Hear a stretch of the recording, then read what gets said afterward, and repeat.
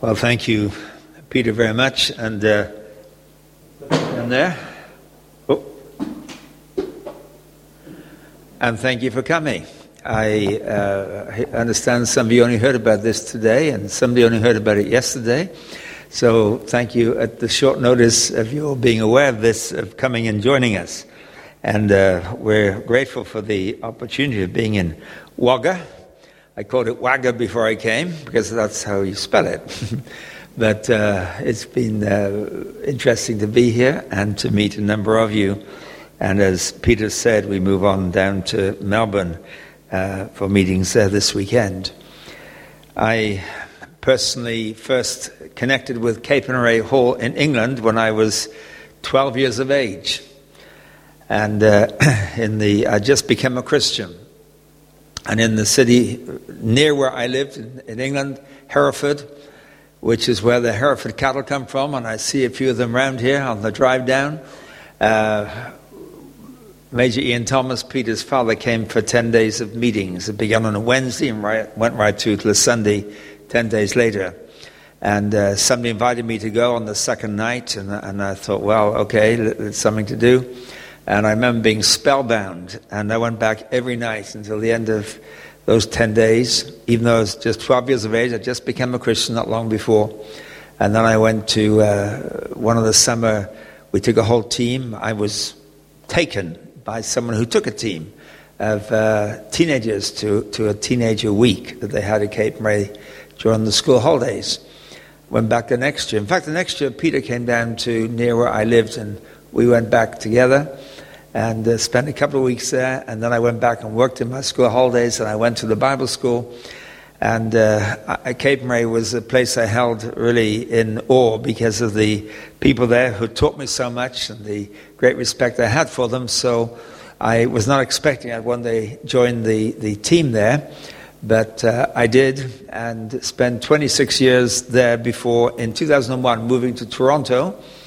I think I mentioned this before. Some of you were not here, but we didn't have any desire to move across the Atlantic, but God made it very clear to us. We felt that the invitation to go and lead the People's Church was from Him, and we believe it was. So we stayed there, and then I stepped down from that about 18 months ago. And they call me Minister at Large now, which has nothing to do with my girth. It's about being free to roam as people invite us to speak, but with the relationship, the informal relationship that we have with the People's Church. We have 3 children who actually, right now, all 3 of them are in Africa. Our eldest daughter and her husband are missionaries in South Africa. Our second daughter and her husband work in Toronto in a ministry called Move In. Her husband is one of the leaders of that, full-time leaders, young people moving into tough, rough areas of the city to be a presence and to establish, or lead people to Christ and establish churches. They don't call them churches, they call them communities. So join the community, and they have Sunday night about 40 who join in the place where my daughter and son-in-law are working, Sunday afternoon at 4 o'clock. But they're going to a move-in conference in Germany, which starts next week. He's involved in that and leading it. And they've gone to South Africa to visit my daughter and son-in-law on the way there. It's a long way around, but they've done that.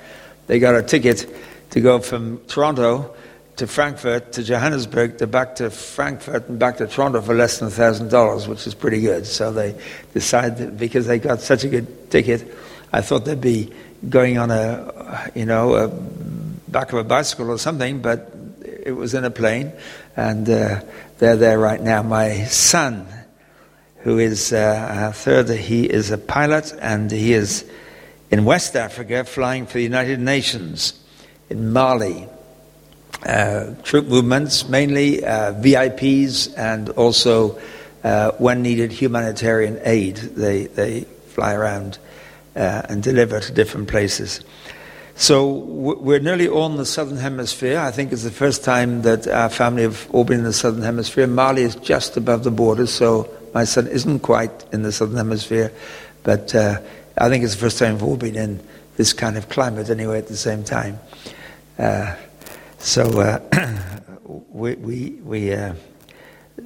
don't feel bad being away when my wife is committed to my daughter, and she has twin children. They're now 1 year of age. She's helped them a lot. And they're away, we're away, so her conscience is clear about not being there to help them. But what I'm going to do tonight, we'll turn back to the passage that, at least don't turn to this, I'll read you the passage that's been the basis of what we've talked about this week, because the theme for this week has been experiencing Christ in you. And the key verse that we have used for that is 2 Corinthians 13 in verse 5, where Paul says, examine yourselves to see whether you are in the faith. Test yourselves. As I pointed out, not test your Bibles, not test your doctrine, not test your experience, test yourself. And then he says, do you not realize that Jesus Christ is in you? Unless, of course, you fail the test. And then he says, and I trust you'll discover that we have not failed the test. And the reason why Paul says that is because through this second letter to the Corinthians, which is a very autobiographical letter, he's talked about so many of the troubles and trials and pressures they've been in. We looked at that on Tuesday night, and he's discovered when everything else is stripped away, that what he's left with is Jesus.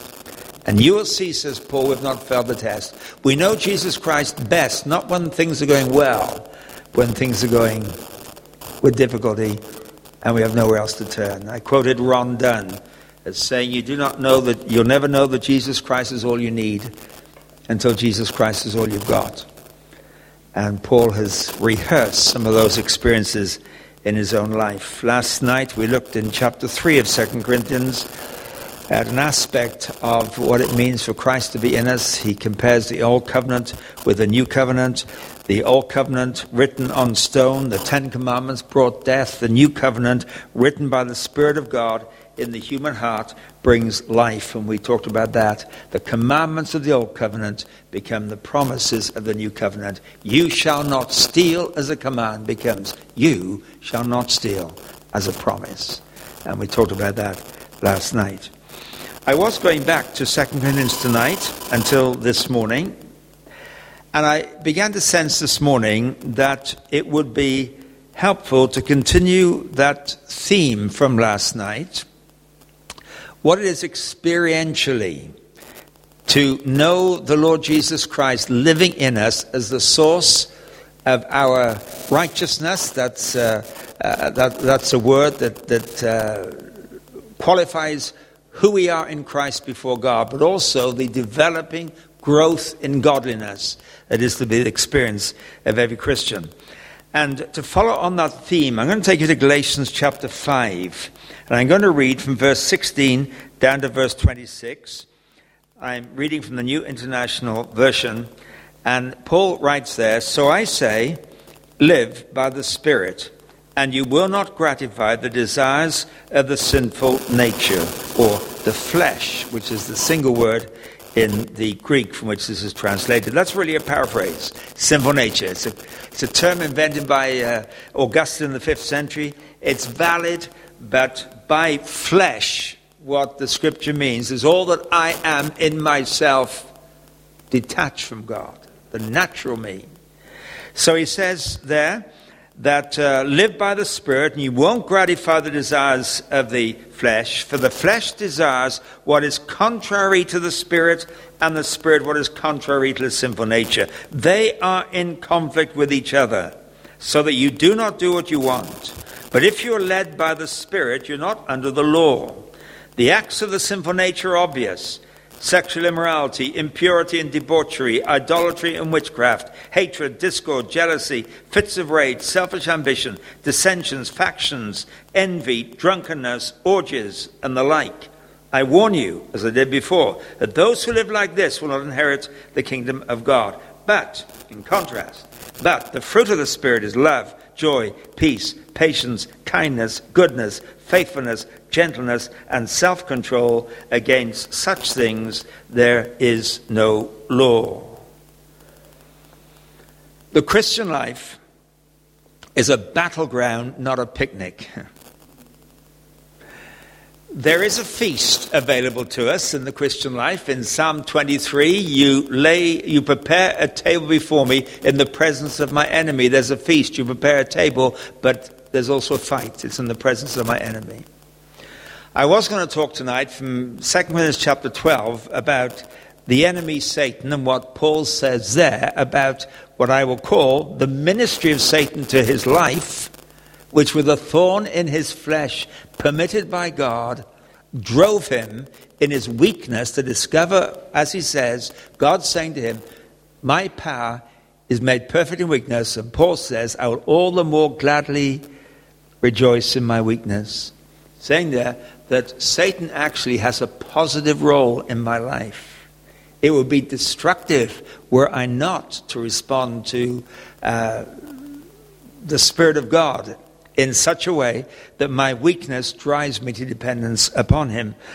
And the devil, of course, is a battle that we engage in. He prowls around like a mighty roaring lion, etc., etc. Resist him, he'll flee from you. There are a lot of statements about that in the New Testament.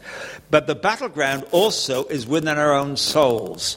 It is a battleground between the flesh and the spirit. And it is this flesh, this old nature, which is itself corrupted. That's why James says in the book of James, chapter 4, let me just read it to you. He says, was it James chapter 1? Each one is tempted, verse 13, when by his own desire he is dragged away and enticed. In other words, he says temptation is from within. It's our own desire. And if the devil died tonight, you and I would battle with sin tomorrow because it was within us, our own corrupt nature. And temptation, of course, by definition, is attractive. Otherwise, it wouldn't be a temptation. And so the fact that we struggle with temptation is because deep down in our hearts, we actually like the idea of that which is tempting us. Otherwise, it wouldn't be a temptation. I've never been tempted to walk in front of a moving bus. It has no appeal to me. I have been tempted to put somebody else in front of a moving bus, depending who it is. Because by definition, temptation is attractive. If I could get away with this, if nobody was looking, if God turned a blind eye, you wouldn't believe how I would live, except it would probably be like you. The kind of things that we would find ourselves getting drawn into. Because sin comes from within. It is essentially an inside job. As verse 17 of Galatians 5 says, the sinful nature, the flesh, desires what is contrary to the Spirit, and the Spirit what is contrary to the sinful nature. They are in conflict with each other, so that you do not do what you want, because the real you is indwelt by the Spirit with the appetites, the hunger, the thirst for righteousness, but the flesh is so active and battling that you actually do not do what you really want to do. Paul explained that more fully in Romans chapter 7. Remember Romans 7 verse 15? I do not understand what I do, he says. What I want to do, I don't do. What I hate, I do. In other words, I know what's right. And I want to do it, but I don't. I know what's wrong, and I say I will never do that again, but I do. Anybody here got that problem? We need a bit of honesty around the place. Yes, Andrew, I saw your hand go up slowly, but it went up. It's a problem you've got, it's a problem I've got. And it's interesting that Paul there in Romans 7 says in verse 16, if I do what I do not want to do, I agree that the law is good. As it is, it's no longer I myself who do it, but it's sin living in me. Now that sounds a very convenient excuse, doesn't it? If I do what I don't want to do, it's no longer I, it's sin living in me that does it. And he repeats it again in verse 20. If I do what I do not want to do, it's no longer I who do it. It is sin living in me that does it. Isn't that a convenient excuse? Oh, it's not me doing this. I mean, if at the end of this service, we were chatting at the back and suddenly I clenched my fist and punched you in the nose. And then I said, oh, I'm sorry, I didn't do that. It was not me who did that. It was sin living in me that did that. Would you accept that as explanation? No. And especially if I clenched my fist and did the second, no, that wasn't me, that was sin living in me. That's it. You probably say, listen, chum, there's a bit of sin in me too. Pow, and you probably hit me back. What does Paul mean?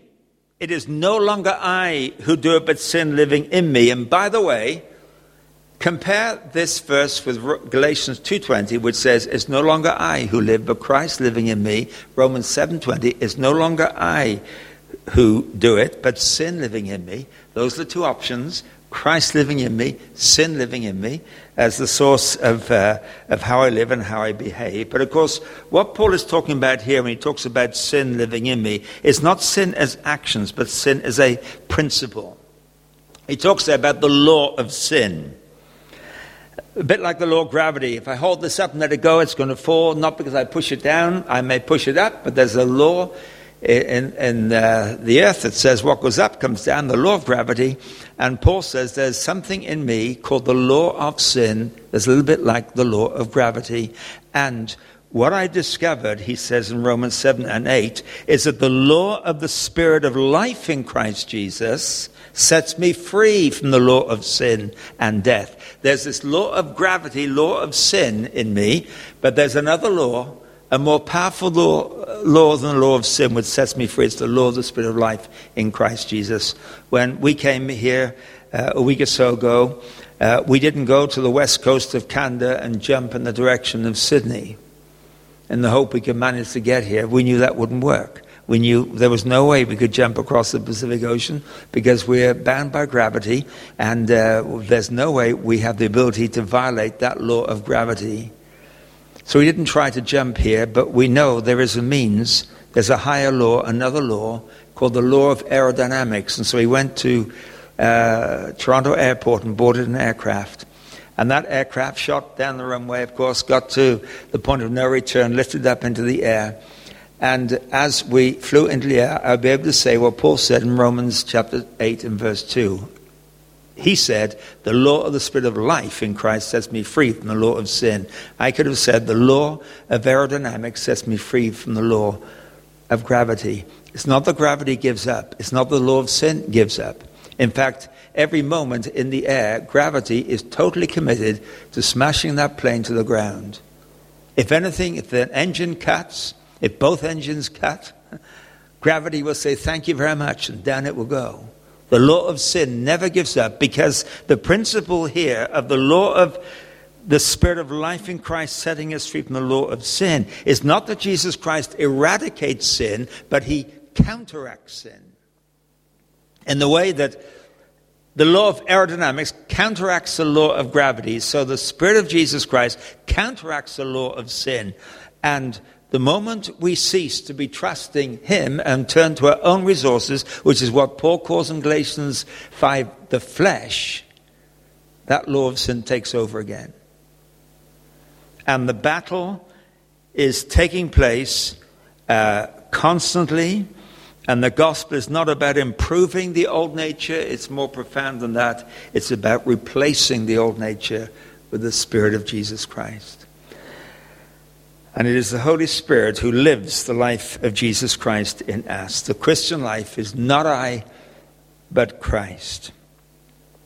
And the result of this, in the passage we read, is that the Spirit within us produces what Paul calls there the fruit of the Spirit.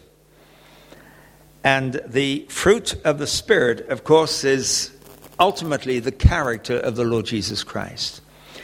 In fact, he contrasts the fruit of the Spirit here with the acts of the flesh. In other words, what is natural to me, and then what is the purpose of the Holy Spirit. What is natural to me, the acts of the flesh, are in verse 19. The acts of the flesh are obvious. Sexual immorality, impurity, debauchery, idolatry, witchcraft, hatred, discord, jealousy, fits of rage, selfish ambition, dissensions, factions, envy, drunkenness, orgies, and the like. Now we stand back and say, oh, what a bad list. But I tell you this, if you're the editor of a tabloid newspaper, you need this verse on your desk. This is the stuff people like to read about. If you're the script writer of a soap opera, this is the text you need on your desk. This is what will turn people onto your program. If you can weed into your story sexual immorality, impurity, debauchery, adultery, witchcraft, hatred, discord, jealousy, etc. Because something in the old nature loves it. That's its natural habitat. The acts of the flesh. New York City, several years ago now, and I read in the paper and thought it was interesting, had a power cut down Fifth Avenue, which is the main shopping street in New York City. And for about 2 hours, the power was out, and it was in a December day, and it was late afternoon, it was already dusk, everything went dark. People were out on the streets and shopping and doing their business. And when the lights came back on, they discovered people running down the road carrying television sets and jewelry and all kinds of things they had nicked out of these shops when the lights went out.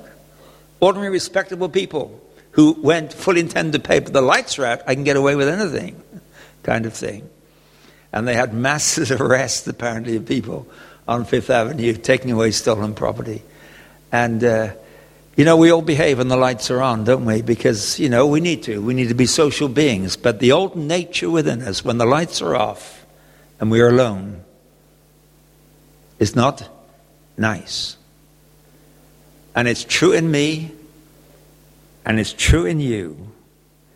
But there's a contrast to it. This law of the Spirit of life, which then produces, verse 22, the fruit of the Spirit is love, joy, peace, patience, kindness, goodness, faithfulness, gentleness, and self-control. And we say, what a beautiful list. But if you're the editor of a tabloid newspaper, these are not the stories you're looking for. If you're the script writer of a soap opera, this doesn't make for good viewing. It's just love, joy, peace, patience, kindness, goodness, faithfulness, gentleness, self-control. That's too good. That's not what people want. And yet this, of course, is what the Spirit of God is intent on producing in us as a consequence of His presence in us, that increasingly these virtues that reveal the character of the Lord Jesus Christ become evident within us. If I asked you how many fruit of the Spirit are there, you might do a quick count and say 9. But if you look carefully, you'll realize this is a singular statement. The fruit of the Spirit is, and then he lists these qualities, not the fruits of the Spirit are. In other words, it is one fruit. You can't say this person over here is loving, and this over here is peaceful, and this person over here is gentle, this person over here is joy. A pity about the fact he isn't loving, but he's got lots of joy, and it's all divided up. No, this is the multiple expression of the character of Jesus Christ that's placed within us. And I thought it might be helpful to look at some of these things. We won't have time to look at them all, because there are 9 that are expressions of this one work of the Holy Spirit within us. But we could sum it up with the word character, and in particular the character of Christ. And of course, character is not personality. Our personalities differ. Some are extroverts, some are introverts, some are bright and breezy, some are dark and clouded, and we're all different personality-wise. We mustn't confuse those two. And we're unique as persons, but within that personality, there is a character that the Lord Jesus Christ is committed to express through us as the fruit of the Holy Spirit in us. Let me just point out something I suppose is fairly obvious, but I hadn't thought about it until fairly recently, that this list is called the fruit of the Spirit, not the flowers of the Spirit. You say, what's the difference? Well, flowers make a place look nice. Most respectable places where I speak usually have some flowers somewhere. This one doesn't, but that's okay. This is a school, after all. But someone's a bit droopy, put some flowers. And these are not the flowers of the Spirit to make Christians nice people. So it's nice having a Christian living next door to you, because they don't play their music at 1 o'clock in the morning, and they're polite to you, and if you're in trouble, they help you out. And it's lovely being next door to Christians. That's fine, but that's not what this is about. These are not flowers to make us attractive and nice. This is the fruit of the Spirit. Fruit has an altogether different function. Fruit is not decorative. You don't say, this place is a bit drab, why don't we hang up a banana? That wouldn't help, you see. What are fruit for? Fruit are for consumption, for eating. Fruit are for hungry people. And the fruitless spirit is not things that people stand back and look at and say, wow, aren't they wonderful people? But the fruit of the Spirit is that which people can come and feed on from your life, my life. They feed on our love. Our peace extends into their lives and brings them stability. Our gentleness, our control. And people are hungry to be loved. People are hungry to experience kindness and faithfulness and self-control.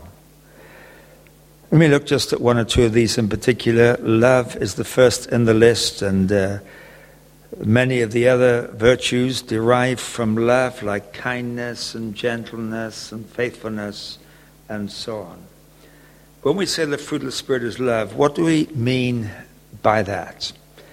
Because we use this word love in a multitude of ways. I can say to you, I love my wife, which is true. I can say to you, I love ice cream, which is true. I can say, I love sunny weather, which is true. I love Australia, which is true. But you realize I'm using the word differently in every case. Stuart Briscoe, who some of you met here 2 or 3 years ago, I once heard him say, I love my wife and I love my dog. He said, now obviously when I say I love my wife and I love my dog, I'm talking about something different. He said, for example, if it's raining, I send my wife out to bring the dog in. Typical Briscoe comment. But the point is, we use this word in different ways, and we tend to think of love primarily as being an emotion. But it's more volitional than emotional. It is more to do with the will. Because Paul wrote, and I think this is the best definition of love in Philippians 2 verse 3. And I like the way the New American Standard puts it. Do nothing from selfishness or empty conceit, but with humility of mind regard one another as more important than yourself. The NIV says, regard others as better than yourself. That seems to be like putting a value judgment. He's better than me, she's better than me. And that may not be helpful. But I think this is a better translation. Regard others as more important than yourself. So how do you know when someone loves you? You feel important to them. How do you express love to somebody? You make them feel important. When does somebody question whether they're loved? When they don't feel important. What causes marriage to break up when one of them doesn't feel important anymore to the other one? Because love is considering others more important than yourself. It is not about emotion. You can do this at the supermarket when you're checking out with your purchases. The way you treat the lady behind the counter is important. And you give her dignity and kindness. I remember being in a line. This was in England last year in a supermarket, and I was about fourth in the line, and the person at the front was really grumpy and giving the lady behind the counter a tough time. And there was some dispute over some issue, and he was not kind at all. Then the next one came along, and she was in a bad mood. And the three of them ahead of me all seemed to treat this poor woman. And when I got there, I said, "You're having a bad day, aren't you?" And she said, "Yes, I seem to be." I said, "Has anybody tell you you're important?" She said, "Of course I'm not." I said, "Of course you are." And we had a little conversation. And she had a big beam on her face when I left her. Now, I don't go around doing that all the time, by the way.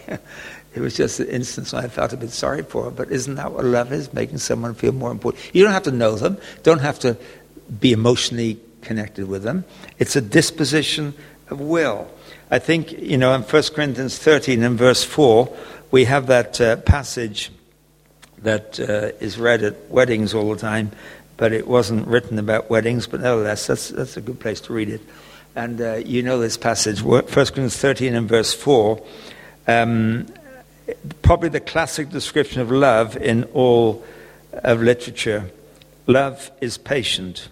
Love is kind. It does not envy. It does not boast. It is not proud. It is not rude. It is not self-seeking. It is not easily angered. It keeps no record of wrongs. Love does not delight in evil, but rejoices with the truth. It always protects, always trusts, and always hopes. Always hopes and always perseveres. Love never fails. We read that, we say, yes, that's a wonderful description of love, probably the best in all of literature. I want to read it in two more ways. I want to read those same verses and replace the word love with the name Jesus. And see if it makes sense. Jesus Christ is patient. Jesus is kind. He does not envy. He does not boast. He is not proud. He is not rude. He is not self-seeking. He is not easily angered. He keeps no record of wrongs. Jesus Christ does not delight in evil, but rejoices with the truth. He always protects, always trusts, always hopes, always perseveres. Jesus Christ never fails. Does that make sense? Of course it does. So what is love is an expression of Jesus Christ. Here's the third way to read it. And read it this way on your knees, on your own sometime. Put your own name in and see if it makes sense. And I say this with some embarrassment, because if I put my name in here, I have to go to my knees because of the divergence between what this portrays and what I'm intended by the Lord Jesus Christ to be. I won't say my own name, but imagine your name or my name in there, saying that you're patient, you're kind, you do not envy, you do not boast, you are not proud, you're not rude, you're not self-seeking, you're not easily angered, you keep no record of wrongs. You do not delight in evil, but rejoice with the truth. You always protect, always trust, always hope, always perseveres, and you never fail. Some years ago, I was in Boston in the United States. I was invited there to speak at a conference of pastors from the 6 New England states of Massachusetts and all the rest of it up in the 6 of them up there, Vermont, New Hampshire, etc.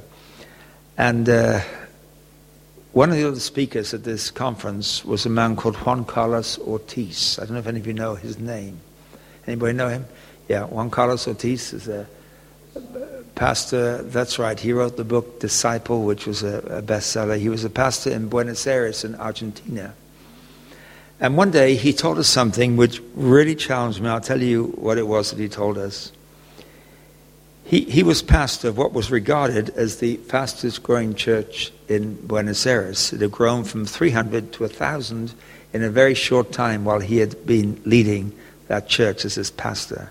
By the way, he's the brother-in-law of Luis Palau, who perhaps you're more familiar with. But he said, I felt quite pleased about this. People would say to me, wow, you're the pastor of the fastest growing church in Buenos Aires. And then he said he was traveling by the local cemetery one day, and he noticed that was growing too. And he said, what does it mean to grow? And he felt that God lay on his heart to preach a series of messages on love. He said, the first Sunday I prepared my message looking at the different Greek words and what their meanings were and that kind of thing. He said, during the first part of the service, while the worship leader was leading the music and the singing, I felt a very strong compulsion that I should not preach my message, he said. And then the worship leader said, and now Brother Juan Carlos will come and bring us his message. So I got up, he said, and I went to the pulpit. And I said, brothers and sisters, my text this morning is love one another. And then he went and sat down. And he just sat down and it was silent for 2 minutes, which is a long time. You don't know what's happening. He said the worship leader leaned across and said, "Are we supposed to sing another song?" After 2 minutes, he got up and he said, "Brothers and sisters, my text this morning is love one another." Went and sat down again.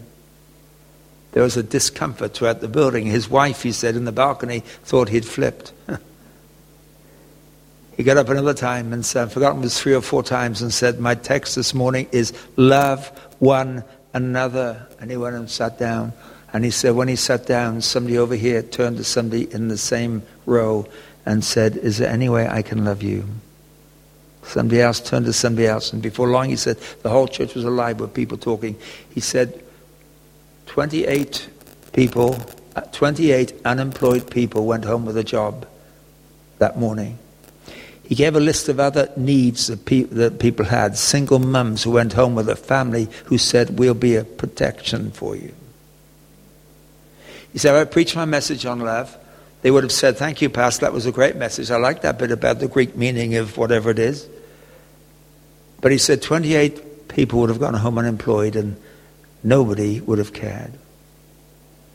So the next Sunday, he said, he got up and said, "Brothers and sisters, I have the same text as last week. Love one another." And he sat down and people said, "Who can I help this week?" He said for 3 months he never preached a sermon. He just said, "Love one another." He said 300 people left the church. They said, "We don't employ you to stand up and say, 'Love one another.' We employ you to teach us from the Word of God." But he said, those that were left became a community whose first interest when they came together was, "Is there anything I can do for you?" After 3 months, he said, he got up and he said, "Brothers and sisters, the Lord has given me a new text this morning." And they all applauded. He said, "My text is love your neighbor as yourself." And he sat down and it was silent. Somebody got up, he said, went out to an exit. Somebody else got up. Within a few minutes, he said the whole church was moving and people going out into the parking lot and getting in their cars, going back to their homes or catching the buses or walking back to where they lived. And when they got home, they were going to the places next door and saying, "Is there anything I can do for you?" He said it was a bad time to do it. It was the week before Christmas. He said, my wife and I and our 2 daughters, he said, went back to our house. And we went down our road and we discovered things we had no idea were going on behind some of those closed doors. We discovered need we had no idea was there. He said, we had Christmas presents we were going to give each other. We gave all our Christmas presents away to somebody else, to other people. And then he said, that process over those months transformed our church and transformed our community. And I remember being so convicted. And of course, when you're a preacher, you say, "Oh, I should do that." But of course, these have divine moments, and this was a divine moment for them and that church. But the great challenge is, you see, that as he said later, he said, I realized when I knew the cemeteries were growing, that we weren't actually growing, we were just getting fatter. So when I came there, we had 300 unloving Christians. Now we had 1,000 unloving. That isn't growing, he said. That's getting fat.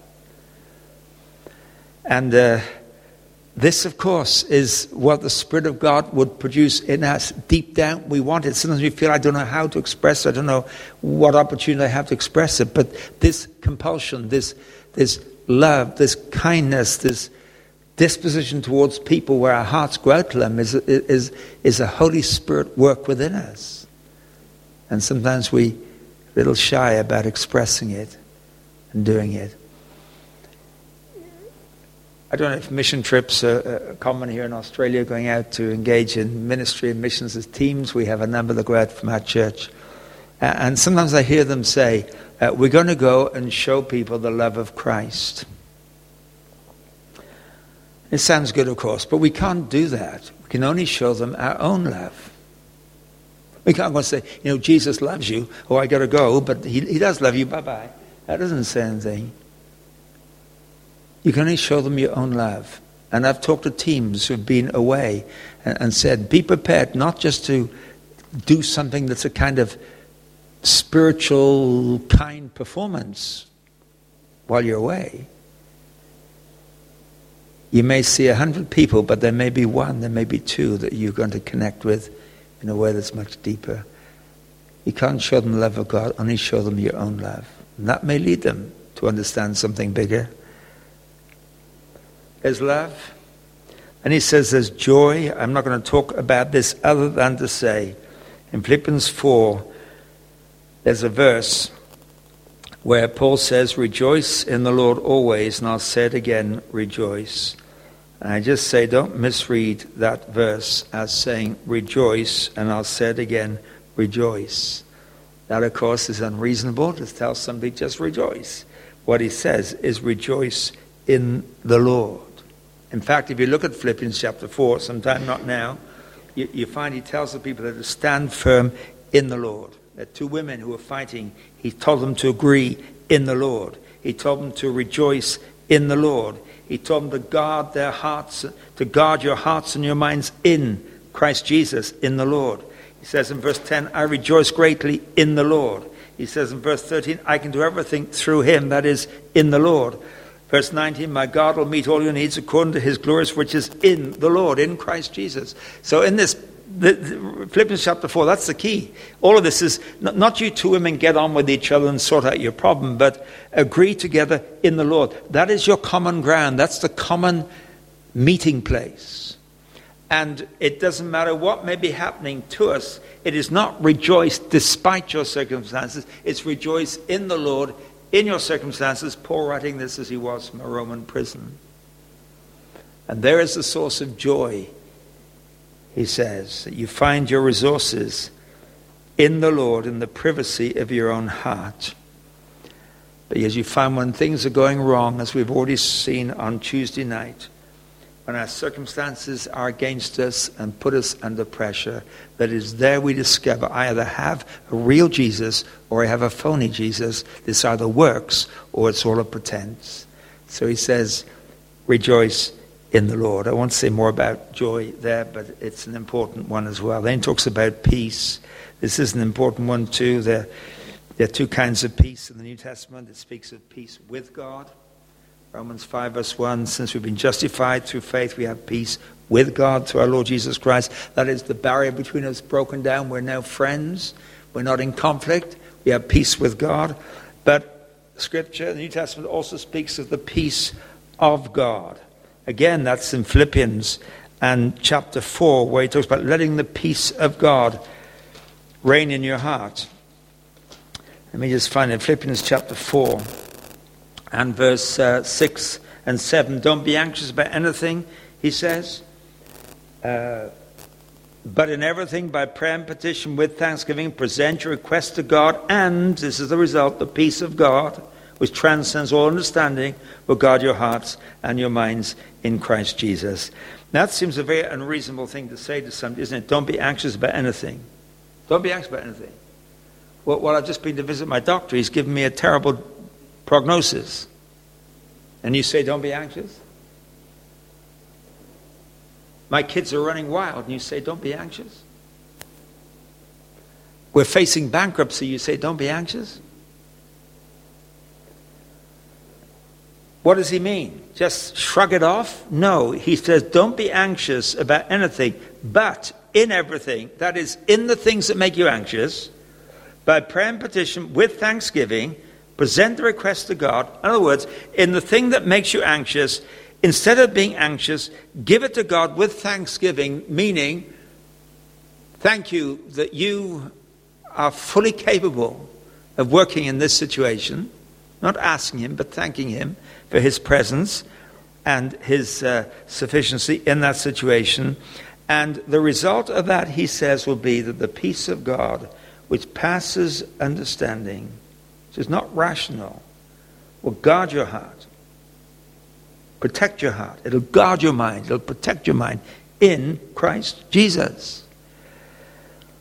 And you see, our security is not found in where we are and what our circumstances are. Our security is found in who we're with. Is it the Lord Jesus who is my present in my life and my stability and my anchor in this situation? Let me illustrate that. When our kids were younger, my wife was out one evening and they were in bed. My daughter Laura then was about 5 years of age, maybe a little bit less. And I was sitting in the lounge of our home while they were in bed, and suddenly I heard a scream from Laura's room. And it wasn't a cry, it was a scream.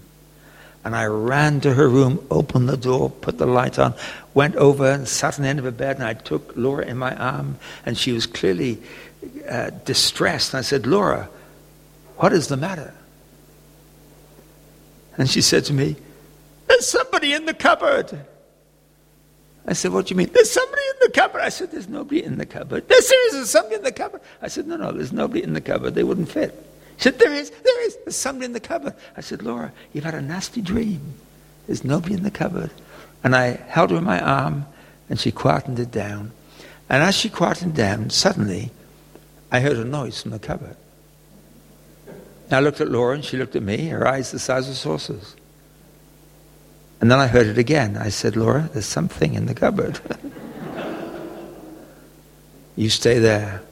It was the wardrobe. I went up to the cupboard, had two doors. I put one hand on one door, one hand on the other, looked back at Laura. And I opened the cupboard, and there was the cat, locked in the wardrobe. So I picked up the cat and put it out to the window. I went and sat down with Laura, and I said, "Laura, that was a nasty fright, wasn't it? Naughty cat. Who put the cat in the cupboard?" "Now you settle down and go back to sleep." She said, "But I'm afraid." I said, "Well, I know you were afraid, but it was only the cat, wasn't it? But I'm still afraid. But the cat's gone.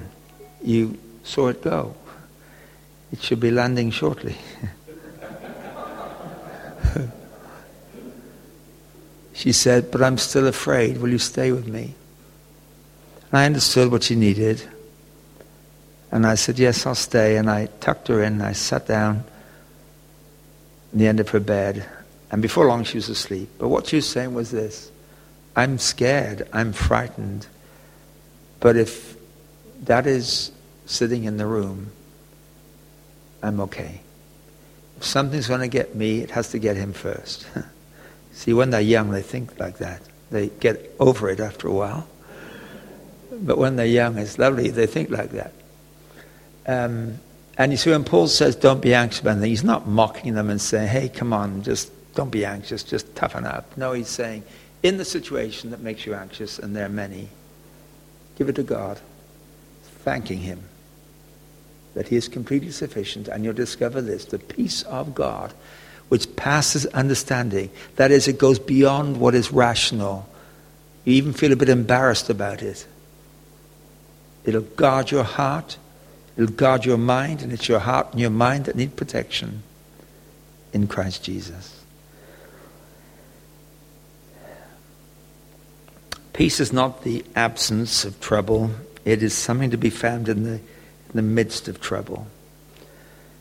In England some years ago, there was an art competition, and people were to submit their works of art, and the theme that was to be painted was peace. And there were two prize winners. One had gone up to the northwest of England to the beautiful Lake District, painted a beautiful picture, a lake in the foreground, mountains in the background, beautiful blue sky. Took some liberty to put a blue sky in. A couple little puffs of white cloud maybe going by. Little family of ducks in the forefront of the picture on the beautiful lake. And you looked at that picture, you thought to yourself, what a beautiful place. I'd love to go there. Wouldn't it be wonderful to go and spend some time there? He called his picture Peace. And he won second prize. The other artist went down to Cornwall, where the peninsula of Cornwall juts out into the Atlantic Ocean. And he painted a picture on the coast in a storm. There were huge waves that were rolling in from the sea and lashing against the base of the cliff and throwing up their surf. The sky was black. There was a tree on the top of the cliff at a sort of 45-degree angle as the gales were coming in from the ocean. You looked at the picture, it made you feel cold, made you feel glad that you were indoors. But 2/3 of the way up the cliff, there was a cleft in the rock. And in the cleft of the rock, there was a nest. And in the nest, there was a gull with its eyes closed. And he called his picture Peace. And he won first prize. And the kind of peace that Paul is talking about here, that is the fruit of the Spirit, is not the peace of the tranquil Lake District scene, beautiful though that may be, and enjoy that when it comes, if it comes. But that isn't the peace of God. The peace of God is in the midst of the storm. And in what we looked at in 2 Corinthians, especially on Tuesday night, we saw something of that in all the battles and conflicts in which Paul found himself. Love, joy, peace, patience. You know, God is never in a hurry. We usually are. Impatience has probably become one of the curses of our day. We want everything now, everything fast. Some years ago, when credit cards were first coming into circulation, there was a UK credit card firm that had the slogan, "This credit card, I won't tell you its name, takes the waiting out of wanting." Why are you waiting? Get it now. That was the appeal. And people went for it. And, Scripture isn't like that, is it? God doesn't work that way. Back in the book of Genesis, an occasion when 3 visitors came to Abraham. And we won't talk about who the visitors were or what their purpose was. But when they'd finished their discussion with Abraham, they said, "We're going to leave." And Abraham said, "No, please stay for a meal." "Well, we need to leave." "No, just stay for a meal." "All right, we'll stay for a meal." And says Abraham went to a servant and said, "I want you to go out into the field and get the fatted calf. I want you to bring it in. I want you to kill it. I want you to prepare it and then to cook it." And then to somebody else, "Would you go out and get some of the best grain and bring it in? And then I want you to grind the grain and then make some flour and then make some bread." This is not McDonald's, is it? Just stay for a meal. "All right, okay. Run out and get, where's the beef? It's bouncing over the hill there, but I'll send somebody with a lasso to bring it back and we'll get it ready for you eventually." We live in a day when we don't tolerate waiting, do we? I mentioned this in the pastors' meeting we had. We were discussing some aspect on Tuesday morning. And, when God told Abraham at the age of 75, "You're going to have a son, and from that son will come a nation, and the seed in that nation will be the source of blessing the world." Abraham was 75. He was already as good as dead, it says twice about him. Sarah, his wife, was 65, past the menopause, already worn out, it says she was in Romans chapter 4. And Abraham believed God, and it was credited to him as righteousness. And you would have thought, as I'm sure Abraham thought, we're going to have a baby in 9 months. God's made a promise. We're already old. He's going to bring it. But 9 months went by, 2 years went by, 5 years went by, 10 years went by. Abraham and Sarah are now so frustrated, they decide they'll try to help God out. And Sarah makes a suggestion, have the baby through the maid Hagar. And so Hagar conceives Abraham's baby, and they call him Ishmael, and he's thrilled to bits. At last I got my own little boy. But 13 years later, when Abraham was 99, God said, "Abraham," probably the first time God had spoken to him for 24 years. "Yes, remember I told you to have a son?" Well, yes. "Well, this time next year your wife will give birth to a son." Probably said, "We've already got him. He's 13 years of age now. He's out there playing football." But it tells us in Genesis 21, on the very day God had said, Isaac was born. You think, why did God wait 25 years? You make this promise, you kind of tease Abraham. You're going to have a son. He's 75, she's 65.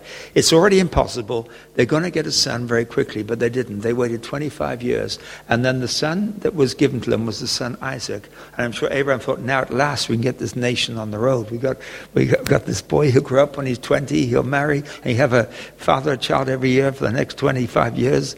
And we'll get these tribes started, and we'll get this nation organized. But as Isaac grew up, the one through whom all the promises would come to fulfillment, it was evident he wasn't very interested in girls. Because when he was 40, his father organized somebody to go and find a wife for him. He wasn't finding one for himself. And so the servant went away, came back with a girl, and Isaac said, she'll do, and took her into his tent. And of all, her name was Rebecca, of all the women in the Middle East, it says, and Rebecca was barren, and she couldn't conceive. It was 20 years when Isaac was 60. She did conceive only once, and she conceived twins, Esau and Jacob. One was hairy, one was smooth, totally different. And you know the story of that, and you know all the calamities in both their lives, how God eventually wrestled with with Jacob, changed his name to Israel. He fathered 12 sons. They went down into Egypt to avoid a famine. And it's very interesting. At the end of Genesis, the very last phrase of Genesis is about Joseph, Jacob's son. He was in a coffin in Egypt. The last 3 words of Genesis, coffin in Egypt. And it seems to sort of portray what's happened to the people of Israel. They end up in a coffin. It took 85 years to get the first grandchild. And now they're off into exile. They stay in Egypt for 400 years. The gap between Genesis and Exodus is as long as the gap between Malachi and Matthew. 400 years. Before Australia was ever, the first fleet ever arrived, put it that way. That's how long it goes back, 400 years. And then eventually, of course, they do come back into Canaan. But their story from then on, the promise that God had made to Abraham was really about the seed of the woman, not seeds, Paul says in Galatians 3 very clearly. It's the seed, it is Christ who was the promise that God had made to Abraham. And they were to be a blessing to the world, and they probably thought, we're not being a blessing to anybody. You go to an Israelite in Egypt and saying, hey, you're one of the chosen people, aren't you? You're being a blessing to the world. He said, not at all. We've been locked in this place for 400 years. Treated like dirt, slaves. And when they got back to Canaan, eventually some of them were taken away by the Syrians who invaded them, and then the Babylonians took charge of them, and then the Persians overran them, and then the Greeks in the intertestamental period overran that area of the world, and then the Romans became the superpower. When the New Testament opens, they're under the domination of Rome. And you say, how in the world are we supposed to be the people who bring blessing to the world? But then Jesus Christ was born. And you know, when he was born, it says in Galatians 4 verse 4, when the fullness of time was come, God sent forth his Son. When was Jesus born? Dead on time. When the fullness of time had come. And something like 2,500 years between his promise to Abraham and the birth of Christ. God's not in a hurry. And sometimes when we're in a hurry, we want to see things, we want to get things done, we short-circuit the real purpose of God. I quoted this verse the other morning as well in Isaiah 5:19. There's a list of woes, and we recognize most of those woes. Woes to those who get drunk, those who stay up late with wine, those who build houses together and they don't allow the countryside, etc. A bit of something about cities there. And then he says this, woe to those who say, let God hurry. Isaiah 5:19. Woe to those who say, let God hurry, let him finish his work, that we may see it. Woe to you, he says. Because if you want to see what God is doing, you're going to force things that are not really from God. God works over a much bigger time. And so into our own hearts as well comes this quality of patience. Patience. I remember when I was young talking to a man who was a preacher I respected enormously, and I was talking about some things I wanted to do and things that weren't happening. And he said to me, you need to ask God for 3 things. I said, what are they? He said, ask him for patience, and then ask him for more patience, then ask him for more patience. He said, just wait. And that was so helpful to me. God's delays, as other people have said, God's delays are not God's denials. And we wait and we trust. We can produce Ishmaels by getting impatient, as Abraham did, rather than waiting for the Isaac in God's time. It's a great verse in John 13, verse 7, when Jesus said, you do not realize now what I'm doing, but later on you'll understand. That was in the context of washing the feet of the disciples. But a wonderful principle. You don't know now what I'm doing, he said to them. So don't try to work it out. Be patient. One day you will understand, but not yet. How do we learn patience? There's an interesting statement in Romans 5, verse 3. The authorized, the King James Version says, we glory in tribulation, knowing that tribulation works patience. Isn't that interesting? The source of patience is actually tribulation. Watchman Nee, in one of his books, tells of a lady who came to visit him one day and said, would you pray that God would give me patience? He said, are you sure? She said, yes, I need God to give me patience. He said, then let's pray together. And apparently they knelt down or something, and he said, God, you know everything about this lady, you know everything about her circumstances, and I want to pray that you'll bring into her life such tribulation, such difficulty, such hardships, that she'll have no idea what to do. And while he was praying this lady got up and said, no, don't ask for that. I've got enough of that already. He said, you don't understand. Tribulation brings patience. You don't get it just by hoping you can switch off all the things that trouble you. It's in the tribulation you find the patience. And then we won't look at things like kindness, goodness, faithfulness, gentleness. The last in this list is self-control. That's an interesting one. The fruit of the Spirit is not spirit control, but self-control. In fact, strictly speaking, the New Testament never talks about being controlled by the Spirit. To be controlled means that we're not responsible for our actions anymore. We're being controlled in some way. But he says, no, the fruit of the Spirit is self-control. It is the Spirit of God who enables you to be in control of yourself. Philippians 2 says, work out your own salvation in verse 12. Why? For it is God who works in you to will and to do of his good pleasure. God is at work in you, that's true, but you have to work it out. That's the discipline of your part. I mentioned the other night the relationship of discipline and dependence.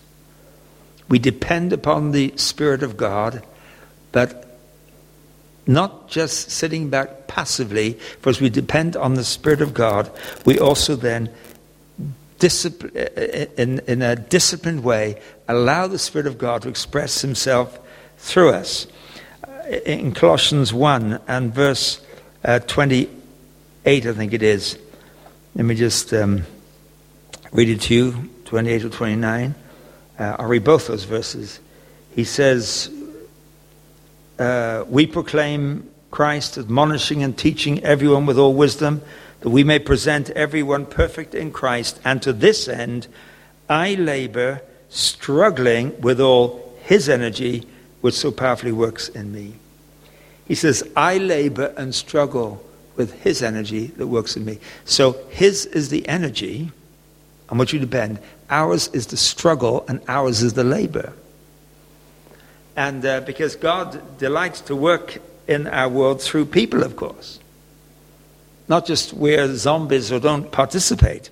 So in 2 Peter chapter 1, Peter talks there about the fact that we have everything we need for life and godliness in our knowledge of Christ. His divine power has given us everything we need for life and godliness through our knowledge of him, who called us by his own glory and goodness. That's in 2 Peter chapter 1 and verse 3. And then he says in verse 5, for this very reason, because you have everything you need for life and godliness, for this very reason, make every effort to add to your faith goodness, and to goodness knowledge, and to knowledge self-control, and to self-control perseverance, and to perseverance godliness, and to godliness brotherly kindness, and to brotherly kindness love. And you have there a list almost parallel to the fruit of the Spirit. And Peter says this, because you have everything you need for life and godliness, because Jesus Christ in you is completely adequate, for this reason, make every effort. See, isn't that a contradiction? No. It means that because you have adequate resources within you, now make every effort to live in dependence upon the Spirit of God to accomplish the work of God. If you have a car, and because we talked a bit about this on Tuesday, I use this illustration as well on Tuesday morning.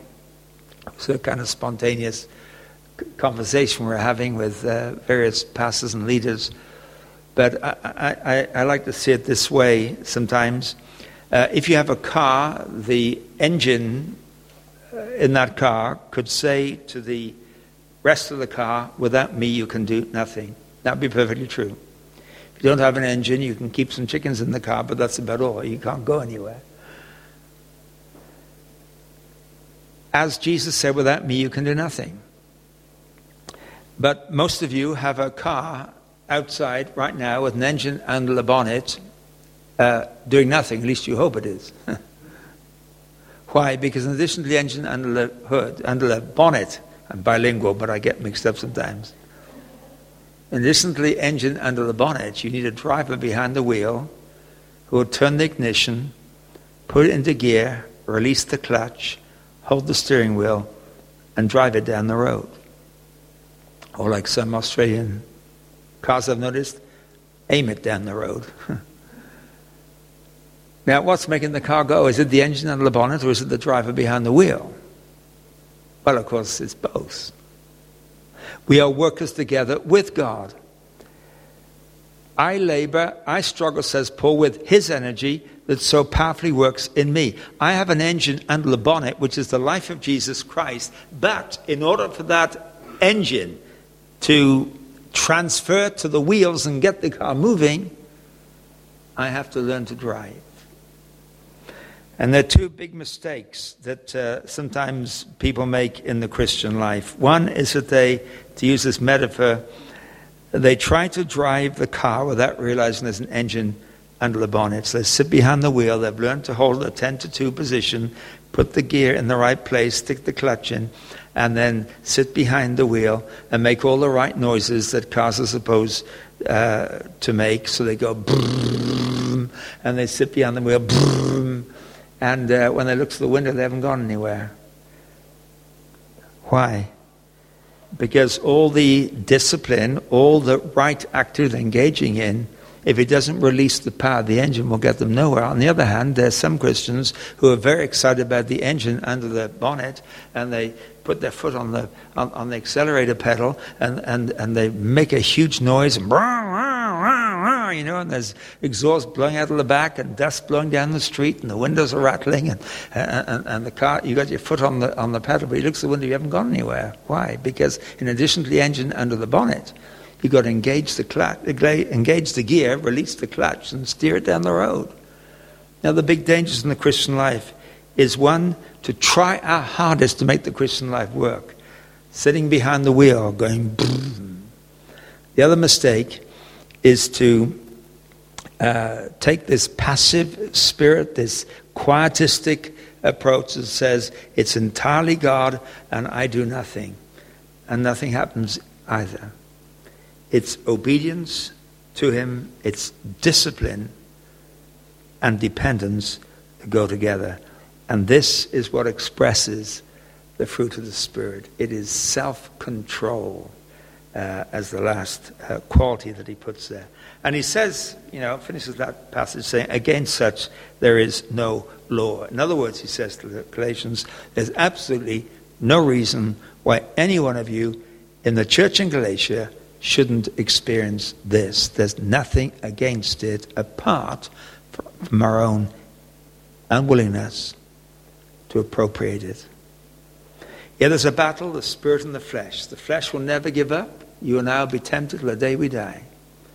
One of the great things about going to heaven is that we'll leave behind this old nature. But in the meantime, the flesh will fight against the spirit. The spirit will fight against the flesh to keep you, the flesh fights to keep us from doing what we should do. But as we live in dependence upon the spirit, rather than the flesh, he'll produce his fruit. Love, joy, kindness. And we'll be pretty nice people to be around. Because what's being expressed in us, filtered through all our own inadequacies, filtered through all our brokenness, filtered through all our failings which are here in this life, but filtered through will be the life of the Lord Jesus. And people will see in us something of him. To experience Christ in you, as we call these meetings, that's what it means. Not a passive, quietistic approach, but active, disciplined obedience coupled with active dependence. And those two enable us to live. Does that make sense? I always say that when I finish, because I'm never sure if it has made sense, because I look at your faces. But no. And so let's pray. Let's ask God to make that real and operative and experiential in our own lives and our own experience. Father, thank you for everyone here this evening. We have joined together because we love you. We love your word. We love your truth. We love your Son. And we want to grow in him. We want to grow in godliness. We want our lives to be increasingly a means by which you can exhibit your own character, kindness and love and gentleness and patience and goodness and self-control. And we pray, Lord Jesus, that as we humbly live in dependence on you and we humbly live in obedience to you, that those around us will find that there are fruit that can feed their hungry souls of our love, our peace, our joy, our patience. And all these qualities are designed to feed other people. Make this real for us, we pray, in Jesus' name. Amen.